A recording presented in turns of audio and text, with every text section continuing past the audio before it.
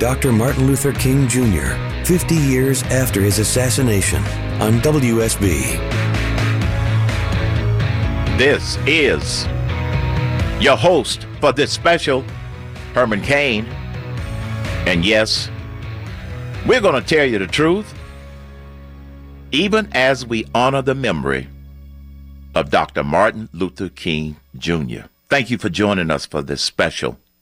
Once upon this planet Earth lived a man of humble birth, preaching love and freedom for his fellow man. You're listening to the voice of he was dreaming the famous singer of the day Nina Simone, peace would come to earth to stay, who named Dr. King spread this message the King of Love. Across the land. And he spread his message of love across the land. I don't dream of a better yesterday, folks, to put it in perspective. And I happen to have been living in Atlanta, Georgia, during Dr. King's inspired leadership. I grew up in Atlanta. I attended elementary school in Atlanta. I attended high school in Atlanta. I attended college in Atlanta, Morehouse College. And so during those turbulent times of segregation, boycotts, as well as during those times when Dr. King was imprisoned for speaking out, I was in the middle of some of it, but I was not in the middle of some of the demonstrations. And I can vividly remember growing up in Atlanta during the Dr. King days, 3 experiences related to the segregation of the time. And remember, I don't dream of a better yesterday. I dream of a better today and a better tomorrow.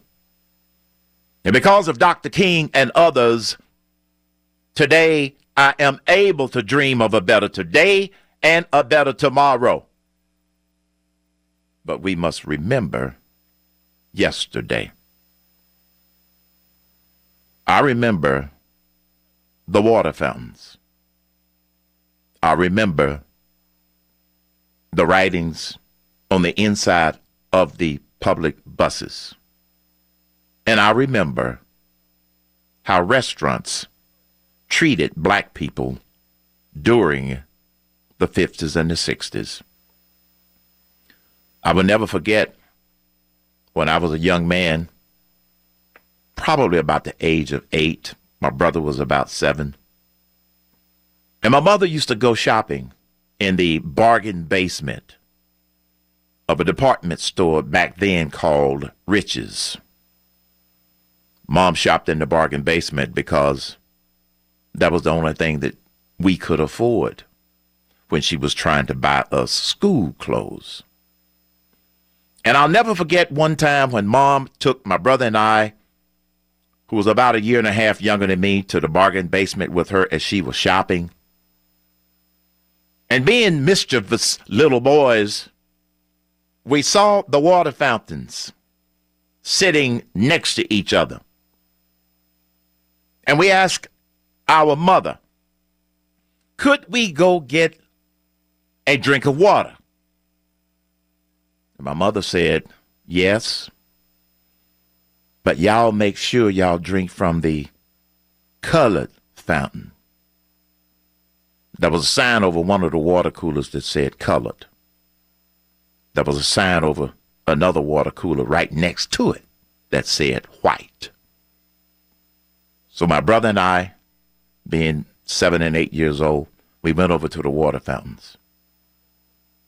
And there weren't a lot of people in the bargain basement at that particular moment. So my brother and I looked at each other, and we were both thinking the same thing. What's the difference? You see, we had not been taught segregation or the rules of segregation. We had experienced some of it, but we had not been taught the rules of segregation. My brother and I looked at one another, and I said, "You go first." And he took a sip from the fountain that said, "White." And then he stood guard and watched as I took a sip from the fountain that said, "White." And then we both took a sip of water from the water fountain that was marked colored. And after we both had sipped water from both fountains, not being caught, we looked at each other and said almost simultaneously, "The water tastes the same." But we didn't know that it was a sign of segregation. The water fountains were marked colored and white. We experienced that as young boys. I can remember having to ride the bus to school on occasion. And I can vividly remember the writings at the front of the bus, public transportation. The writings which said, "Whites seat from front, colored from rear." At first, I didn't know what that meant, until one day I got on the bus and I took a seat in the middle of the bus on my way to school. I was about high school level then. This was back in the late 50s and the early 1960s. And I can remember whites getting on the bus and the bus driver telling me as the front section started to fill up, "Boy, you have to move to the back of the bus." I could have resisted, but he was prepared to call the police, and I probably would have ended up in jail. And by this time, I was much more mindful of what segregation meant. So I moved with my friends and I to the back of the bus. That's what that sign meant. Whites seat from the front, colored seat from the rear. In other words, we were supposed to start sitting at the back of the bus and work our way forward, and whites were supposed to sit from the front of the bus and work their way backwards. We learned that lesson through experience. Keep in mind, folks, I don't dream of a better yesterday. These are just the facts of yesterday. And Dr. King, with his inspirational leadership, helped to change hearts and minds. And then there was another incident as a young man here living in Atlanta. We lived on a street called Pelham Street, which was off of Old Ashby Street. And that was a restaurant at the corner of Ashby and Bankhead Highway here in Atlanta. And my brother and I had made money, saved some money, doing lawn work, doing chores for mom and dad, getting a little pittance here and a pittance there. So one day as young men, we got the bright idea. We wanted a store-bought hamburger. Mom made great hamburgers at home. But one day we wanted a store-bought hamburger from the cafe on the corner of Ashby and Bankhead. We had been by it many times, but we had never been inside of it. Here again, we were young men. We didn't know the rules of segregation. We saw it here and there in the news, but we really didn't know. So when my brother and I had saved up enough money, we decided, the two of us, to walk to that corner cafe at Ashby and Bankhead. and we were going to buy us a store-bought hamburger. We went inside the front door of the restaurant. We walked up to the counter, and the man behind the counter said, "What do you boys want?" We said, "We'd like 2 hamburgers." And he told us how much it would be. We had enough money to buy 2 hamburgers. He took our money for the cost of the hamburgers, and then he said, "Come around to the side of the building where I'll give you your hamburgers." We thought that's where everybody picked up their hamburgers. We went to the side of the building, and soon after, he gave us a bag with our hamburgers in it. We didn't know that he was basically saying, "I'm not going to serve you inside the cafe, but I will serve you through the side door, the hamburgers that you had enough money to buy." So I experienced segregation of the South. But then there was a man, as Nina Simone sang about so eloquently, that she dubbed the King of Love. Why? Because he changed hearts and minds.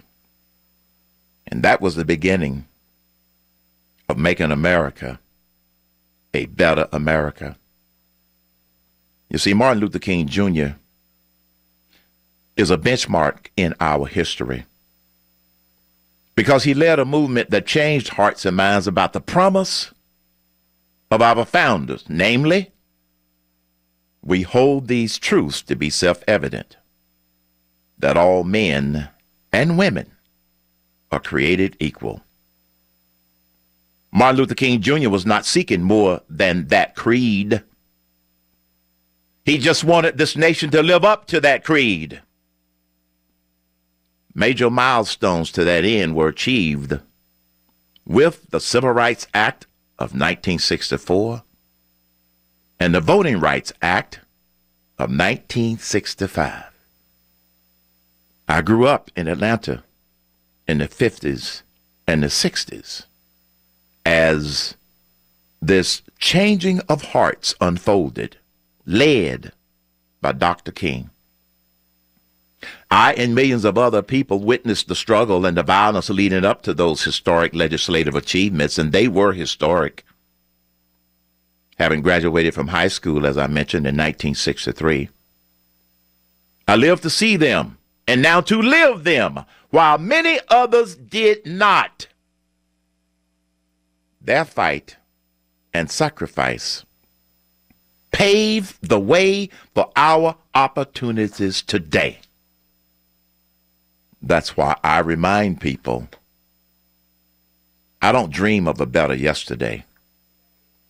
I dream, because of their sacrifice, of a better tomorrow. Not all hearts in America changed back then, because one heart did not change. And that was the man who assassinated Dr. King in 1968. His unfortunate death emboldened the movement to live up to America's creed and caused a few more hearts and a few more minds to change. Just as I and millions of other people were beneficiaries of the legislative achievements of 1964 and 1965, we were also beneficiaries of Martin Luther King's tragic death in 1968. It happened to be the year following my graduation from Morehouse College. We were beneficiaries not because he died, but because America would rise. You see, the United States of America has come a long way from its founding. with the leadership and tenacity of people like George Washington, Abraham Lincoln, John F. Kennedy, Ronald Reagan, and Martin Luther King Jr. America has come a long way. You see, some people pay too much attention to yesterday. Although it's important, some people pay too much attention to it. I don't dream of a better yesterday.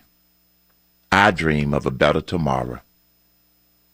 And remember, rather than remember how things might have been, we should focus on how things can be. Yes. Stop dreaming of a better yesterday, folks. Dream of a better tomorrow and do something about it. Martin Luther King Jr. had a dream of a better tomorrow.